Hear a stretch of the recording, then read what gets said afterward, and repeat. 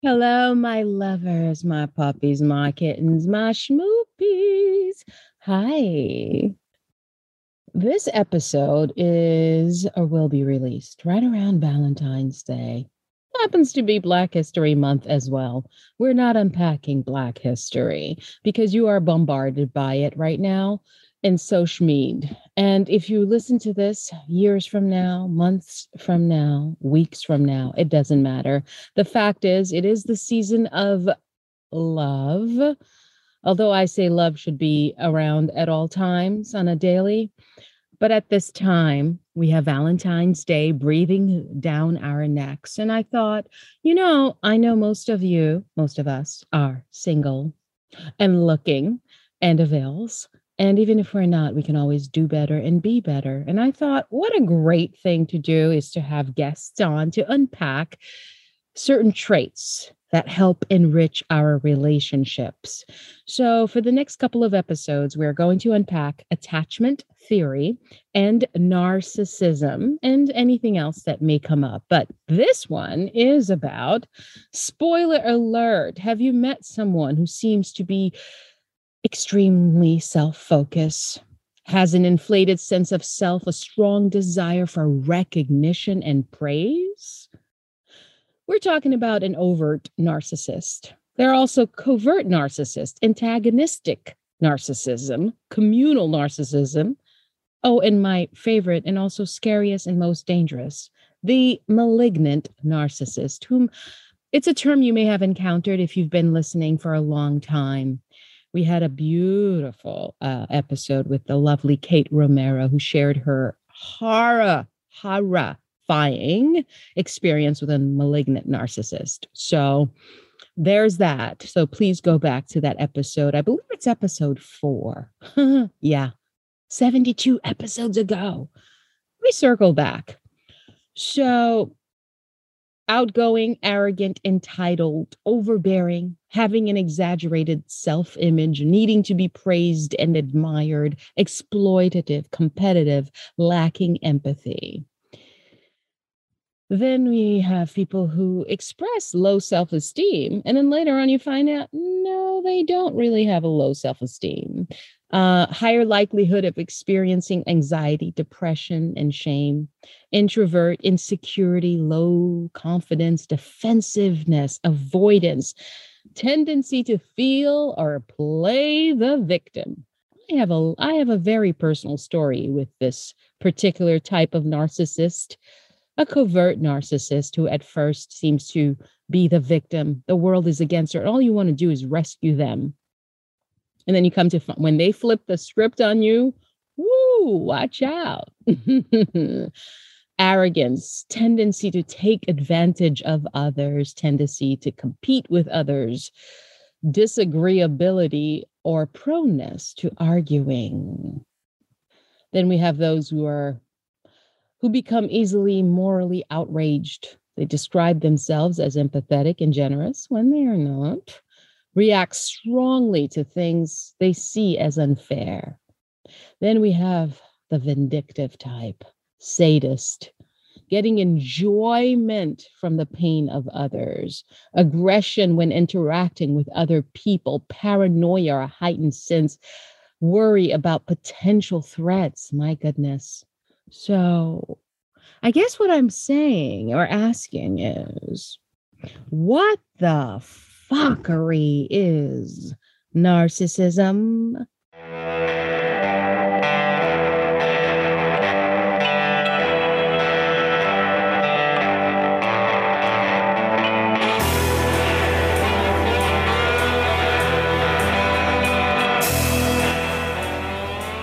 Well, we're about to find out.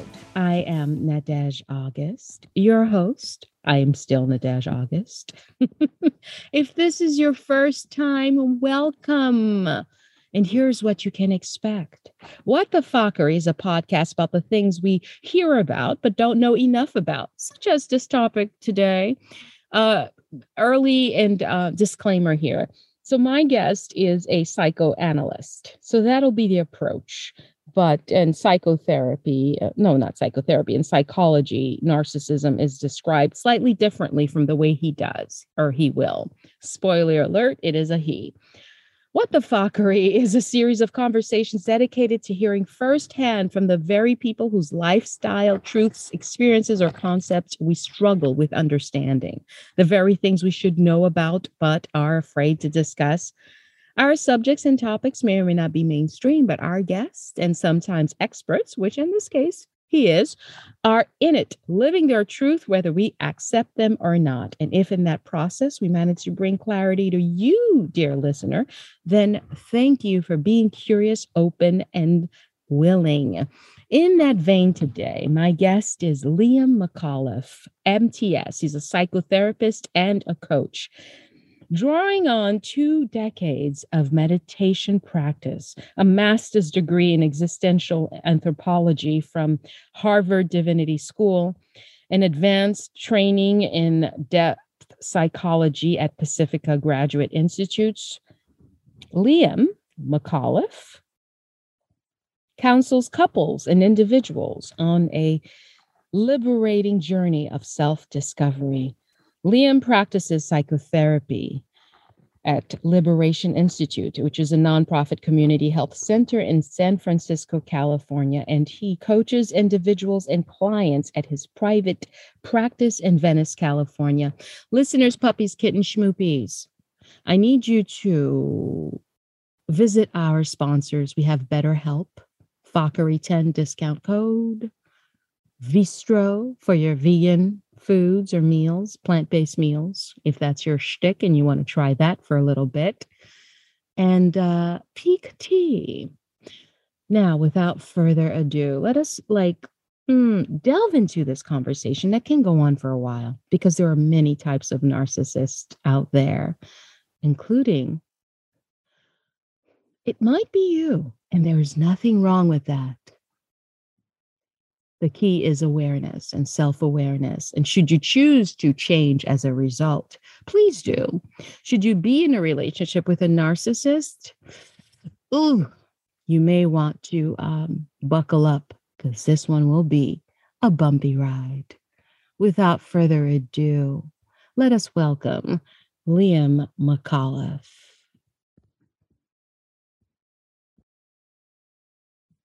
Hi, Liam. Nadej. What the fuckery is narcissism? Narcissism is the development and maintenance of self-image and self-esteem. What? Yeah, not what you expected, right? No, because everyone is accusing everyone who appears to be selfish of narcissism.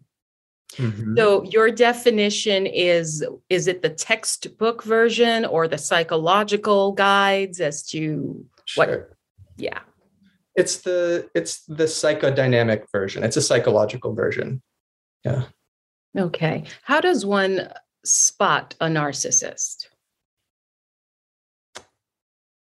I think one could probably look in the mirror. I think we all have narcissistic kind of frequencies that we can tap into. It's whenever we go into an illusion, whenever we retreat into a story about our life, an idealization, when we kind of talk ourselves up to when we talk to ourselves in a way where we bring ourselves up, and we know it doesn't necessarily align with our experience of reality, but it's a defensive pattern. But it's also an adaptive trait. Why has narcissism taken such a forefront in our society over the last, I'd say, 4 to 5 years? Yeah, well, if we think of narcissism as this kind of innate ability to live within an illusion, and we look at what's happening with social media, with us living our lives online, especially during the pandemic years,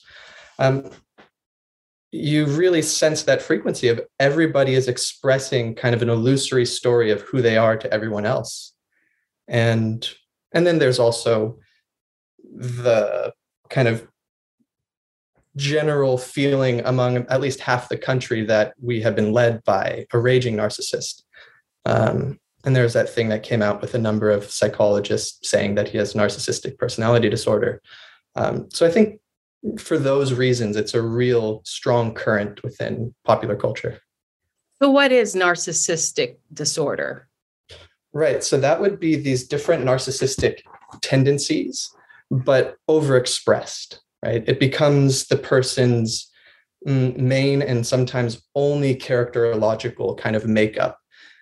So if we were to like refer to the DSM, which is, the Bible of mental pathologies, psychological pathologies, it'd be someone who has a grandiose sense of self-importance, is preoccupied with fantasies of unlimited success, power, brilliance, beauty, ideal love, believes that they are special and unique and can only associate with other people who are equally special and unique.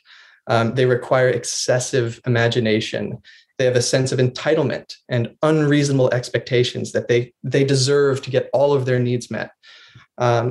They're interpersonally exploitative, so they take advantage of other people, all to serve their own ends, all in a certain way to bolster and support the illusion they have of themselves. They need other people's juice. They need their life force to keep this illusion going.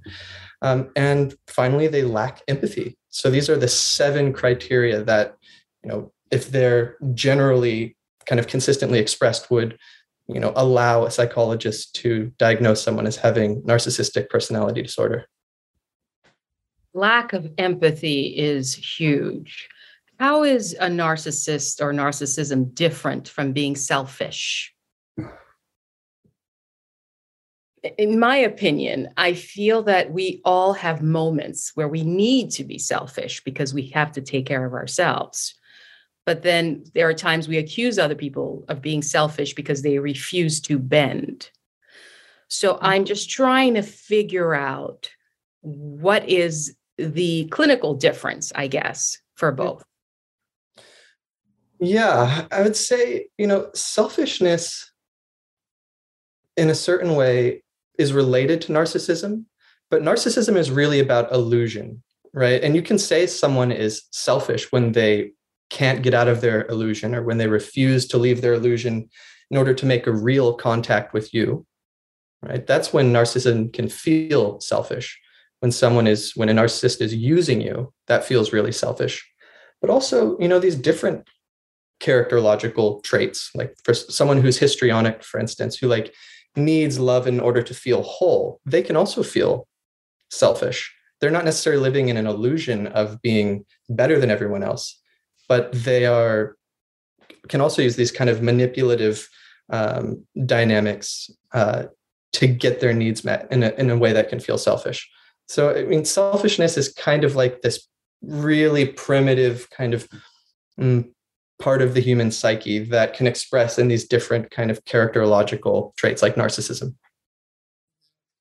I have heard people refer to, for instance, I had a guest on really early on who was stalked by an ex, and she referred to him as a malignant narcissist. And I've come across that term before. How is this level of narcissism different than your basic narcissist?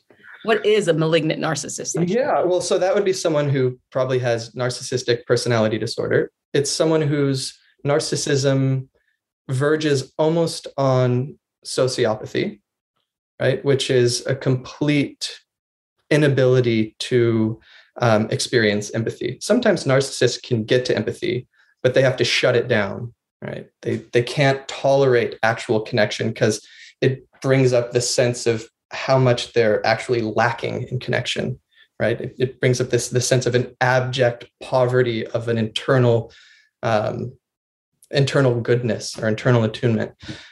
But it's tricky. So there's this kind of locking between people that have a histrionic personality and a narcissistic personality.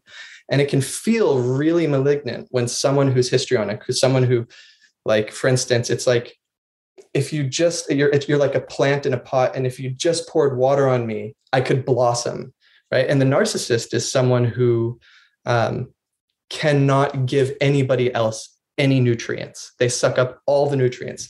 So often these dynamics get kind of pulled together. The flower who needs the water and the narcissist who can't give any nutrients.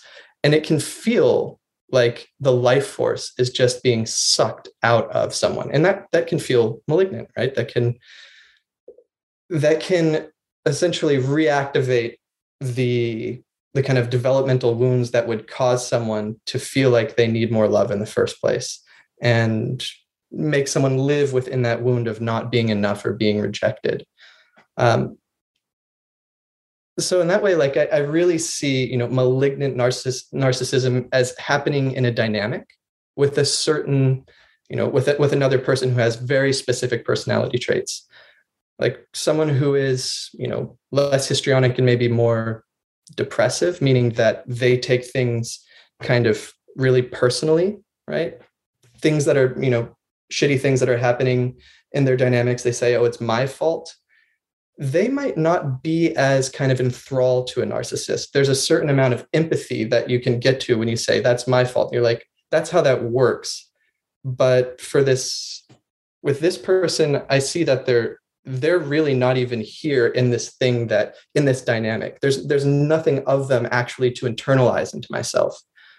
And you can just see that they're not connected and not be as activated and just kind of not be as attracted to them. So it's really about the different way the dynamics play together.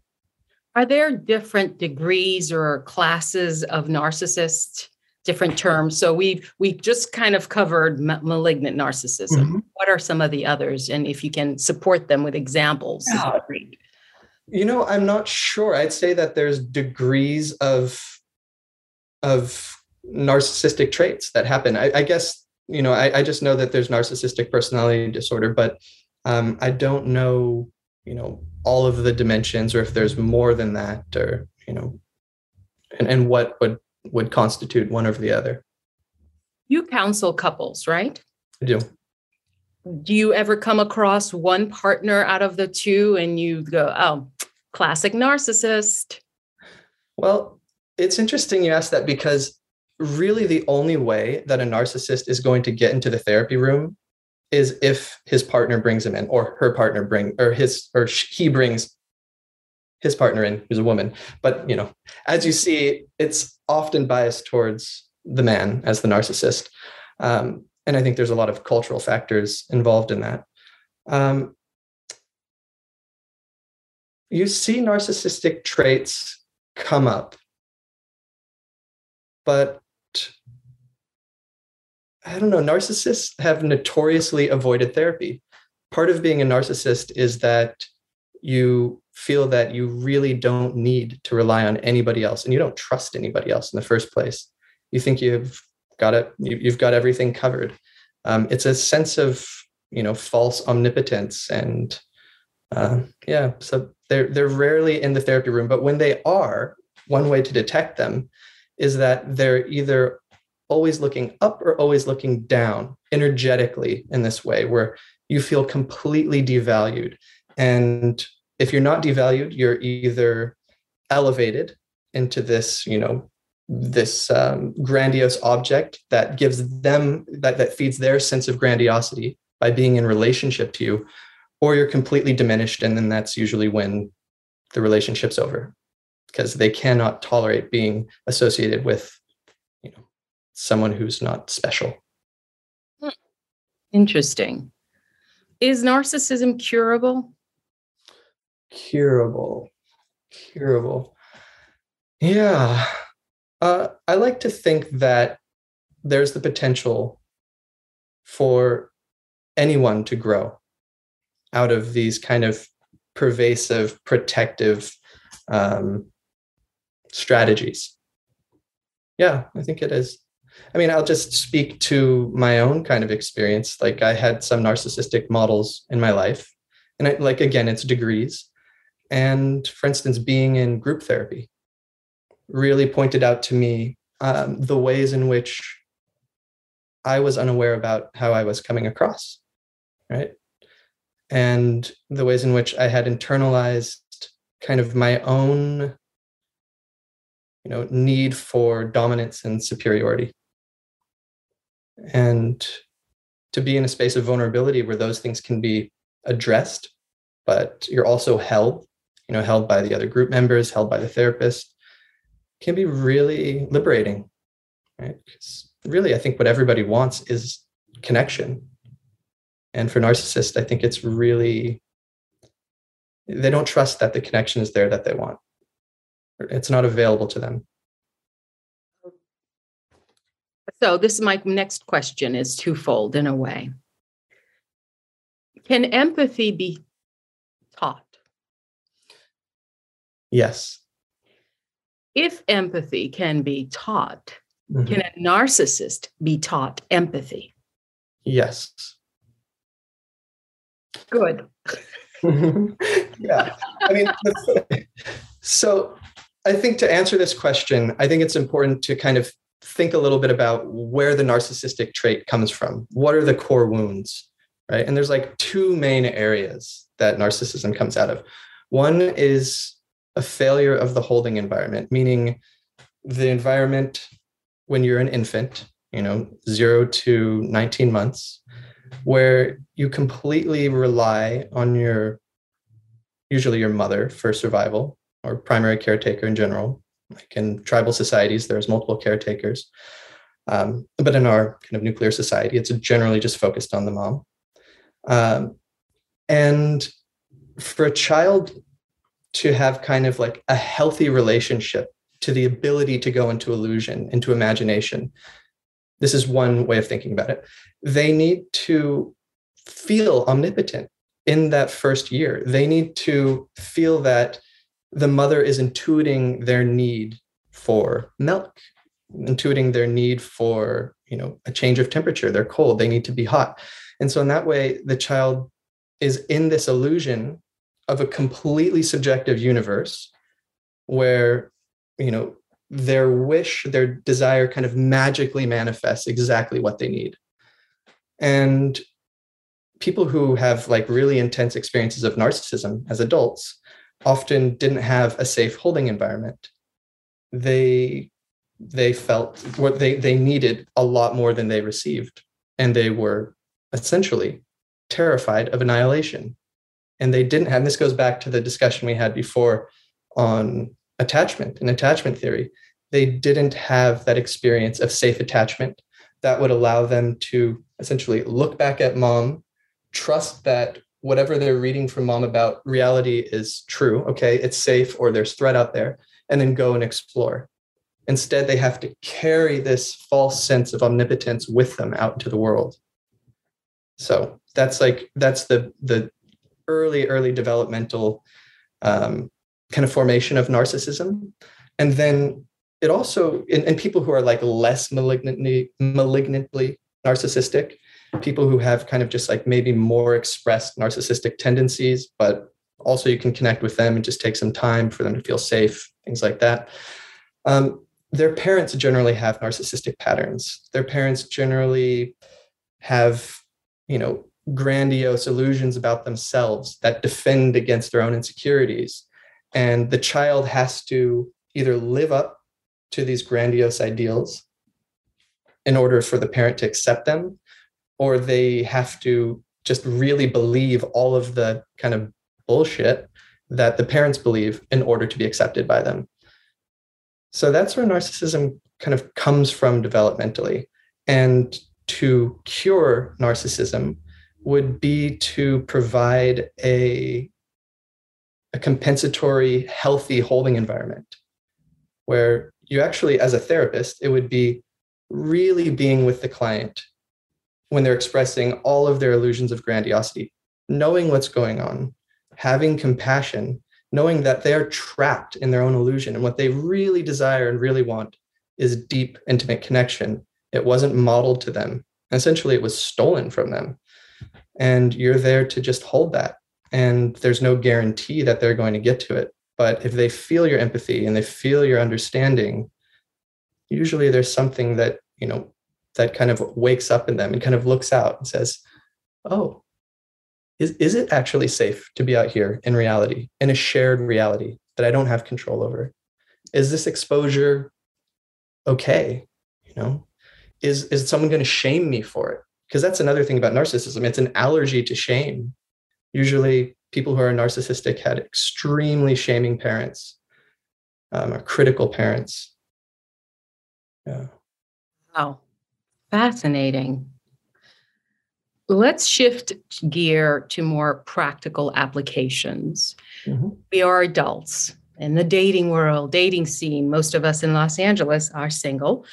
And that comes up a lot. I hear many people say, yeah, I once dated a narcissist. I was once married to a narcissist. Is there a way, as you're getting to know someone, to look for, I guess, red flags? Are there things that narcissists tend to do that say, stop, alert, alert? Is this what you really want? Watch out. Yeah, I think the first thing to do would be to look in yourself and say, am I feeling this person? Do I feel them feeling me? Do I feel like I'm even here? Right? I think the very first red flag is if I don't even feel like I'm here when I'm in front of this person, then there's a narcissistic part that is blended with them. So hang on a second here. You just said something very important, because right away my mind flashed to certain situations.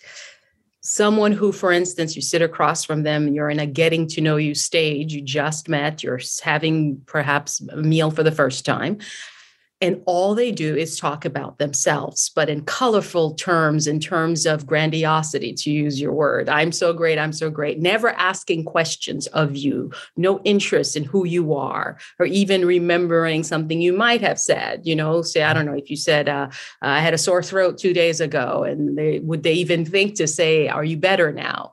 Mm-hmm. Or wait for an answer, because there are those who ask it because they know it's the polite thing to do, but they just passed through it. So, yeah, would you agree that that's a sign, maybe? Definitely. All of those sounds like expressions of narcissistic protection, right? It's a very primary, primitive defense, too. Like, we all have narcissism within us. And I think it's important to be, like I said, tell these stories that, and value ourselves. But yeah, when you feel that you're not being valued by the person, you're not even being seen. Yeah, that's a narcissistic blend. The other thing is that it is scary, right? To suddenly show up in front of someone in real life after, having a few like very curated kind of experiences on an app.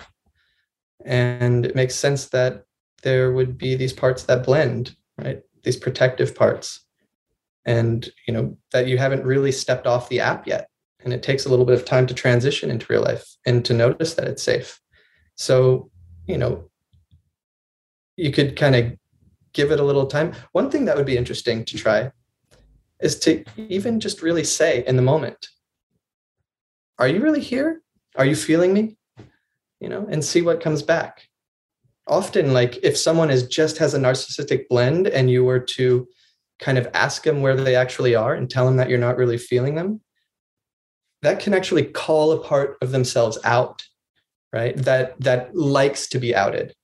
But if you're just met with like deeper walls or like a look of horror, if you see like, the kind of like the child when it's surprised, it makes a face of, like eyes bugging out, and like your neck's kind of like scrunched.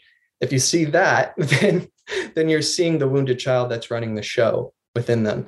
And that might be more of a kind of a job in terms of building relationship than you want to deal with. The shock over a perceived criticism or rejection of some sort. Totally, yeah. Here's a share. And I don't know that I can call this person a narcissist. So I'd be interested to hearing what you think, because obviously you're hearing just my side of the story. Mm-hmm. I don't kiss on first dates. I don't even kiss on second dates. A third date, maybe. Then I feel like I have a sense of who you are, right? And a first date isn't just coffee for like 20 minutes and off we go. We spend a good amount of time together.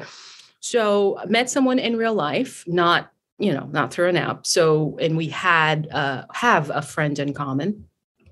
which made it okay and safe to go further. The person within, I would say, half hour of sitting down just lunges in for a kiss. And it was like, whoa, whoa, whoa, what are you doing, buddy? He was like, well, you were laughing. Oh, I didn't realize laughter was an invitation for something as personal as a kiss. You know, you're shoving your tongue down someone's throat. That's especially in these times. I mean, this is COVID, you know, there's that too. So regardless, it went fine. Date number 2.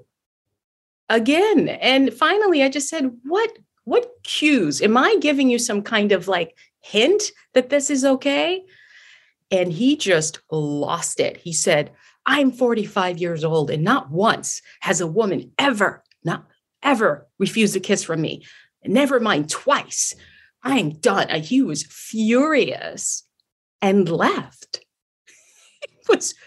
I thought, well, of course, good riddance to bad porridge. But, you know, it was one of those moments of, wow, that rejection. Is that person a narcissist or displays tendencies of a narcissist? Mm-hmm. I think it'd be accurate to say that those are narcissistic tendencies. Definitely. A narcissist generally will sexualize intimacy. Right. And especially men, right, who kind of derive a sense of control or power out of sexual expression. If there's intimacy there, they will kind of literally swallow it into sexuality. That reminds me of, so one of my mentors said, you know, he experienced a narcissist. He was treating a man, and the man said, if you had tits, I would fuck you. To my mentor, who's a therapist, right? And how my mentor described that or you know, explained it is that intimacy was so threatening that he had to bring it into this really aggressive, sexualized kind of experience. So yeah, a guy trying to reach across the table and, you know, shove his tongue down your throat without any real cues. You can say that he's also living in his illusion, right? He saw something that wasn't there. Yeah. Really interesting stuff. Any more red flags you can think of? I just want to say, I wonder too, and perhaps your mentor would know because neither of us was there. If the choice of wording, if you had tits, I would F you. Is that someone who may have a sexual, what do you call that? Addiction, perhaps too? Could be. Right? Yeah, I think that these, you know, addictions, sexual, otherwise, generally come from woundings, right? It's the idea that there are wounds there that you don't want to feel, so you're going to do whatever you can not to feel it. Living in a narcissistic illusion, feeding them with, you know, sex that doesn't have more kind of emotional intimacy involved with it, could be part and parcel. You know? Alcoholics, people with addiction, specifically alcoholics, because that's who I've been around them a lot. I've often heard people say of parents who are alcoholics, my mother was such a narcissist. Is there a link to alcoholism and narcissists as well? Yeah, certainly. Yeah. And again, I think it has to do with an avoidance of reality, an avoidance of pain, a need to live in an illusion. And yeah, it's almost as simple as that. There's a wound and a pain that's intolerable. They haven't gotten the support they need to be able to go and be with that wound in a way. And so, yeah, you'll do whatever you can to kind of like put out those flames, right? Do narcissists want to be worshipped? Definitely. They need to be worshipped. They need your juice. So if you want to bag a narcissist, just worship them. Yeah. Yeah, I guess so. Just call it what it is. I want to get with this narcissist. Let's just worship them.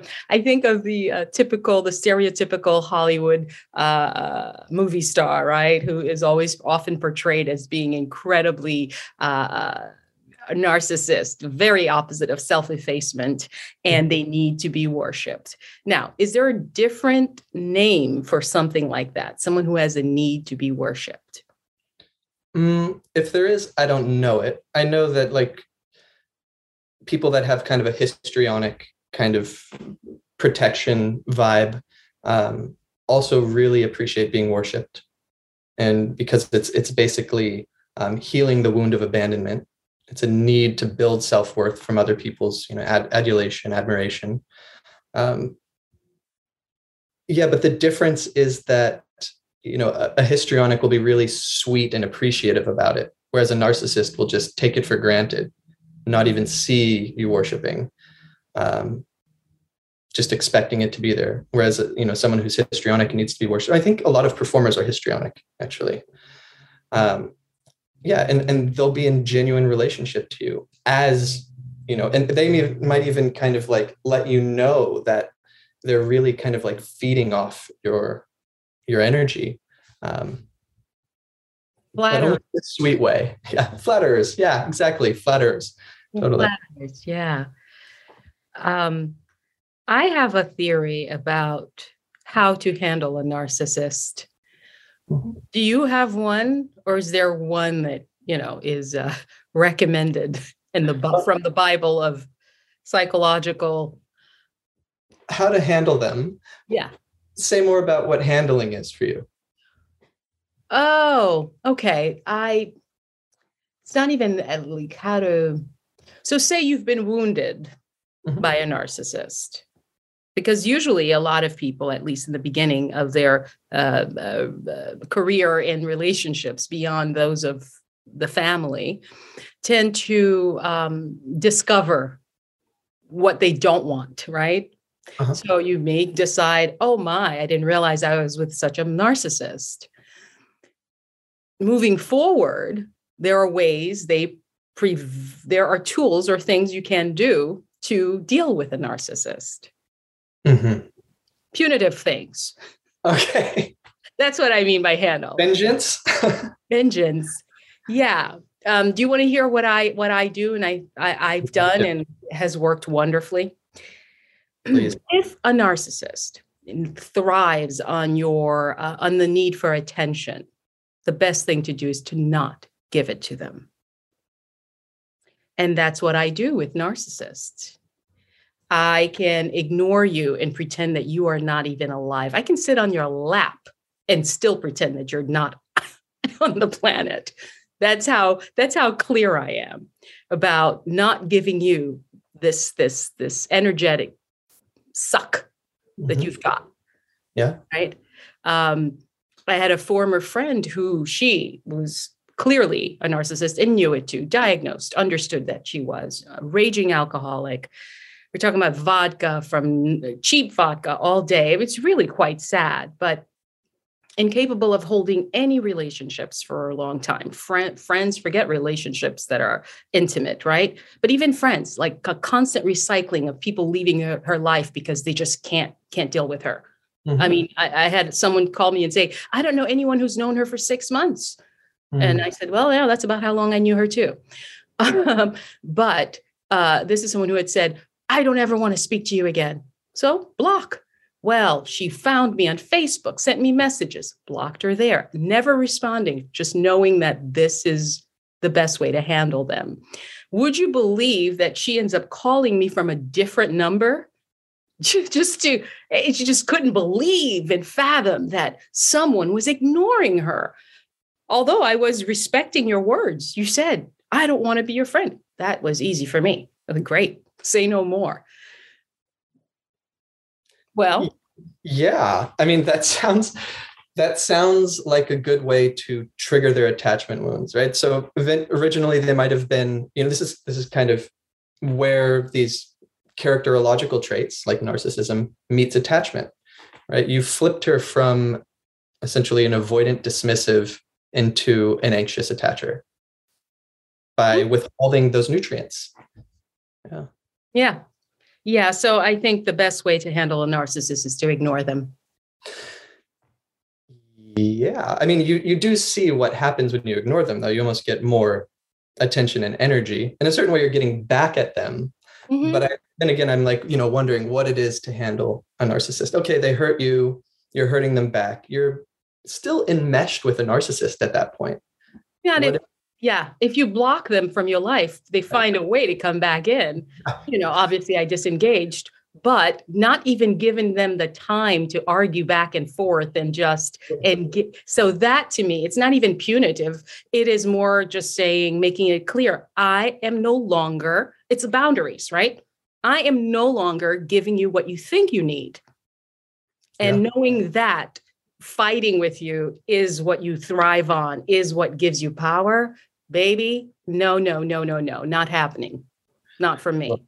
Yeah, firm boundaries. And it sounds like that's really affirming for you to give those boundaries, right? When you were in this thing where energy was being taken from you in a fight. And you can't control what a narcissist does when you make your boundaries. That's true.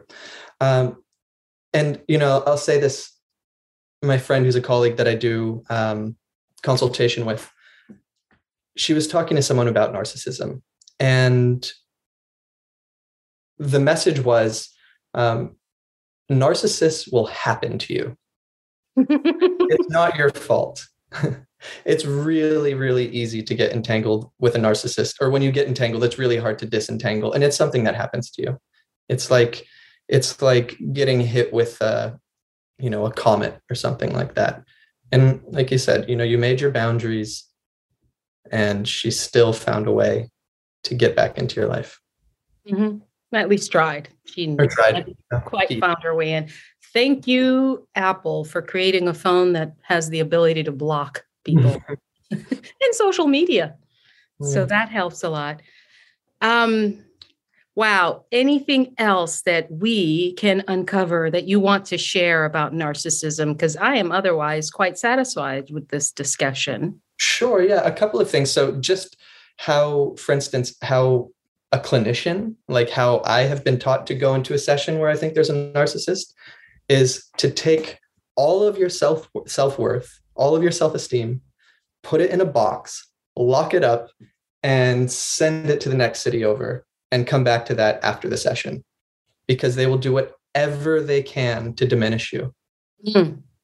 Yeah. So similar to, making these boundaries and your friend dynamic. One other thing that could be helpful to bring in is, the origin of narcissism, where it came from, the Greek myth. Narcissus. Mm-hmm. Yeah. So it's Narcissus. Yeah, it's Narcissus and Echo. And it's interesting that this myth tells the story of the histrionic narcissist kind of lock as well. So quickly, Zeus is in the forest. He's gallivanting with these nymphs. Hera, his wife, gets angry, comes looking for him. This one nymph named Echo comes and basically blocks Hera, talks her ear off so the other nymphs can scatter, charms Hera, and Zeus runs away. But eventually Hera catches on to what Echo's been doing. She's got this golden tongue. She can be really manipulative. And so what she does is she takes away her ability to speak, and she can only repeat the last words that someone said, hence Echo.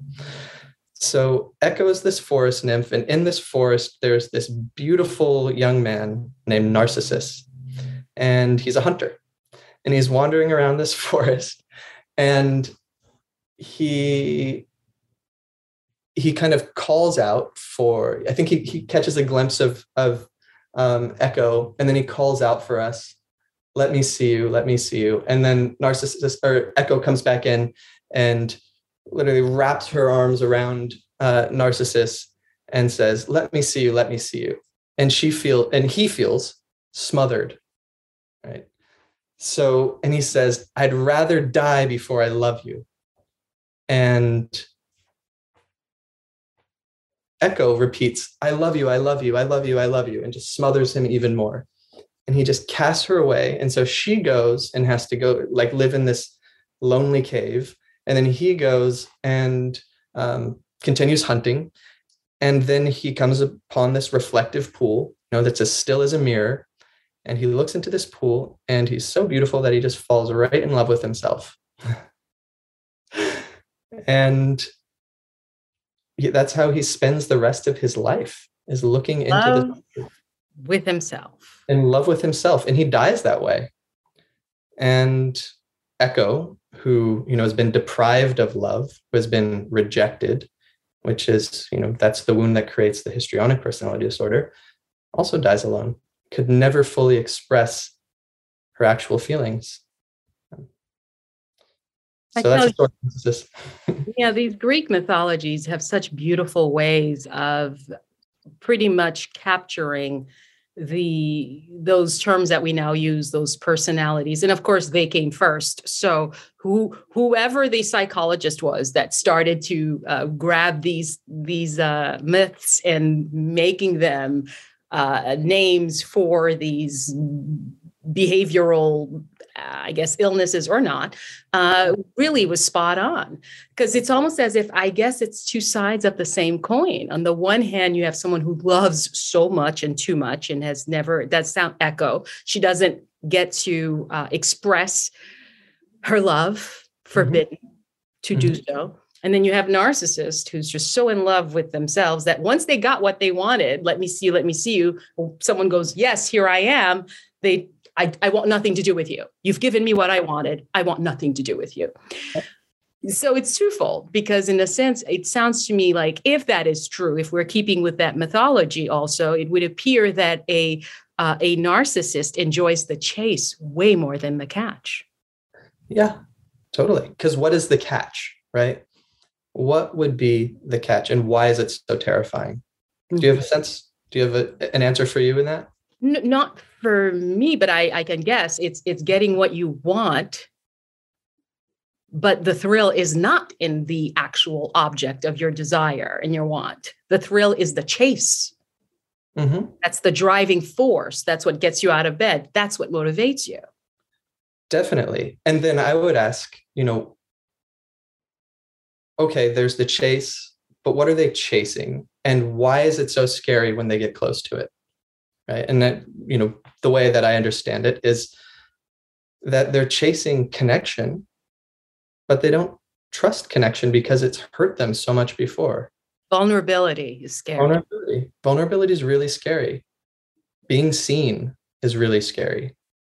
Looking out of your own delusion is really scary, especially when it's been so supportive for so many narcissists, in a certain way. I mean, look at how far narcissism gets you in society these days, right? We live in a real narcissistic cycle of society.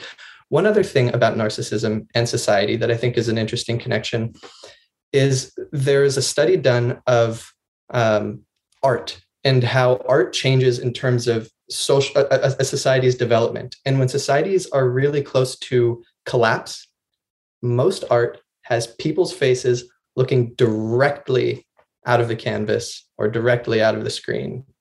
And when societies have, are healthier, for instance, more whole, more vital, there's more profiles, there's more focus on, for instance, eyelids. And if you want to actually feel a little bit of resonance with another human being, don't watch their eyes, watch their eyelids. There's something so human, so vulnerable. Really? So what is it about their eyelids that we should look for? That they're downcast, upcast, straight on? It's just the fact of them.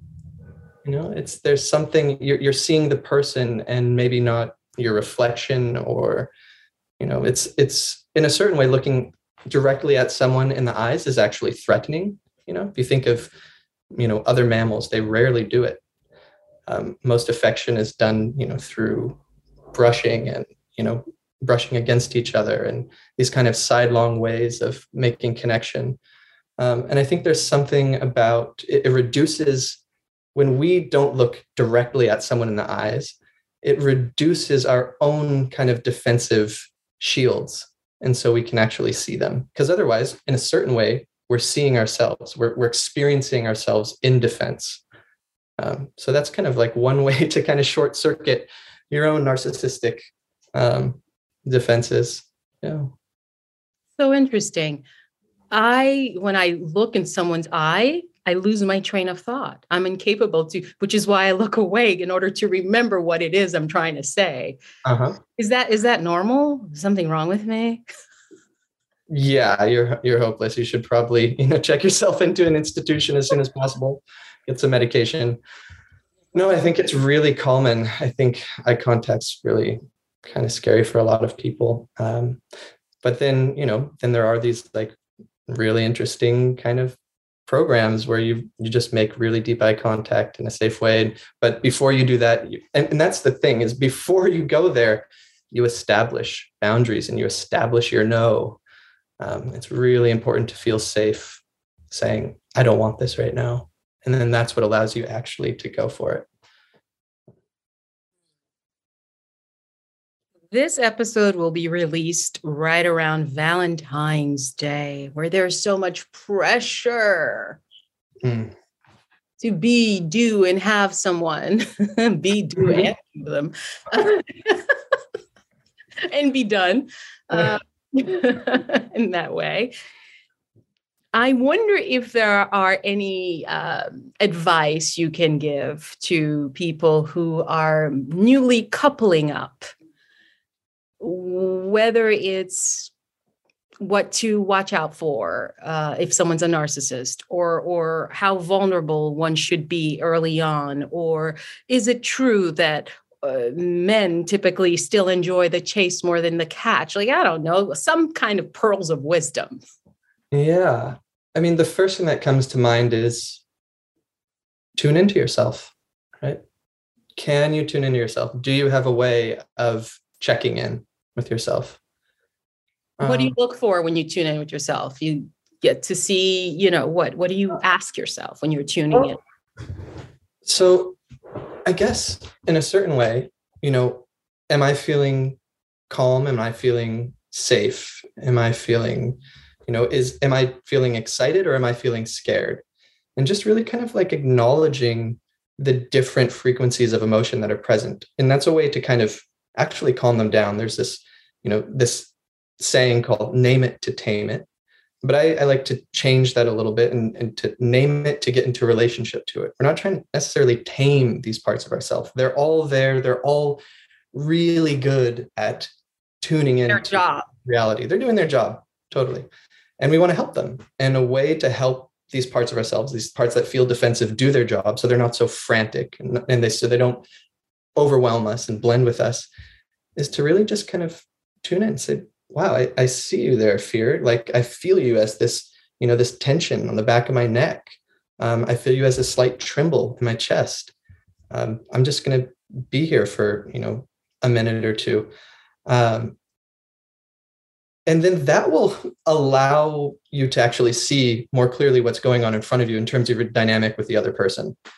Right. And I mean, it doesn't even have to be a minute or two. You can just check in when you're in the space with the other person. Also, just being really vulnerable, if that's your thing, if you're safe and if vulnerability is something you've practiced and that's important to you, why keep that in the bag? Why not just bring it into the situation, see if the other person's going to meet you there? And even if they can't meet you there then, and they're intrigued by it, then that's a good sign. Not everyone's going to be at the same place in terms of, even the access to kind of psychological work that they've had, and also your job's not to be, the other partner's psychologist, but you can model the kind of vulnerability and connection that you want and deserve. I wonder too, if the trick isn't, and this is what I try to do, and it's hard, it's vulnerability sans attachment to the results. Uh-huh. It's scary enough to be vulnerable. And if you have expectations as to what will happen once you've revealed yourself, you might be a recipe for disaster. And that's the hard part, because you're like, I showed, I gave, and that means you had expectations. Yeah, then it's not true vulnerability. Then it's kind of, using vulnerability as a kind of attachment tool or manipulation tool.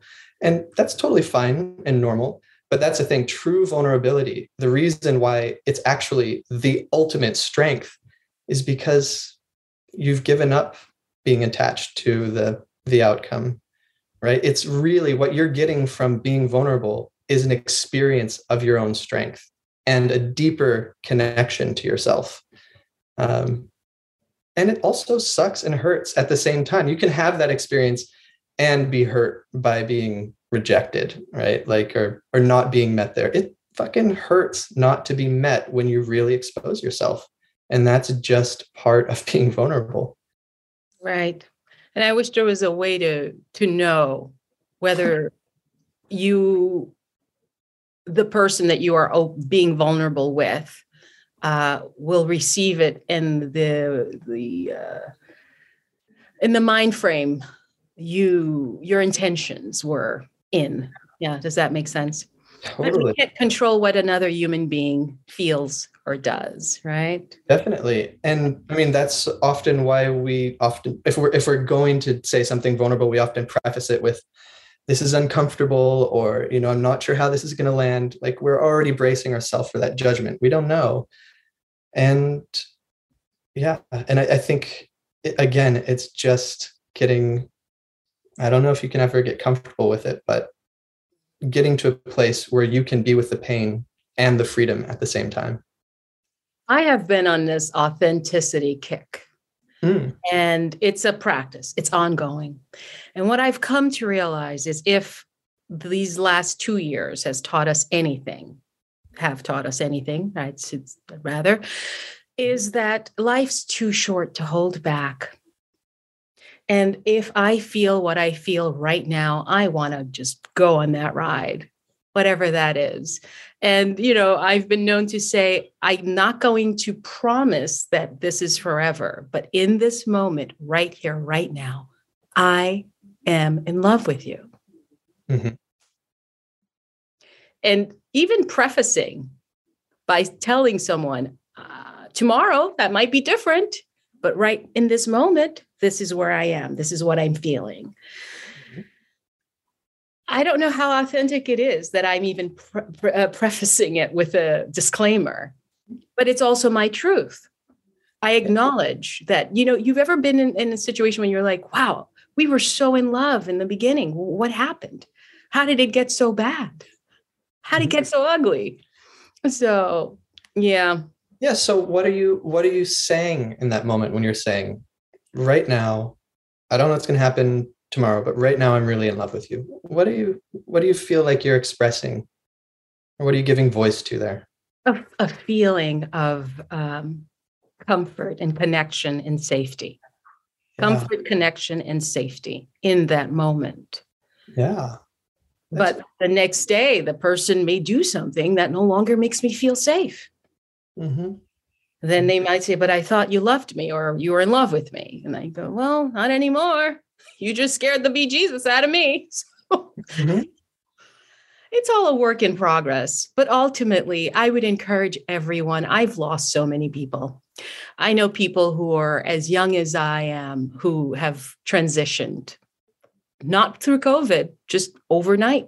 Shocking. So many people are leaving. I've buried a lot of people. And you remember how we mentioned regret for me was the one feeling I don't want? That's where that's born too, out of that whole thing. And I'm taking it a step further now, not just not having regret of not having said what I needed to say, but also playing a game where I'm protecting my heart so much and my ego that I'm not going to let you know how I feel about you. Mm-hmm. And if you decide to shit all over it, that's your problem. That's on you, buddy, not me. Mm-hmm.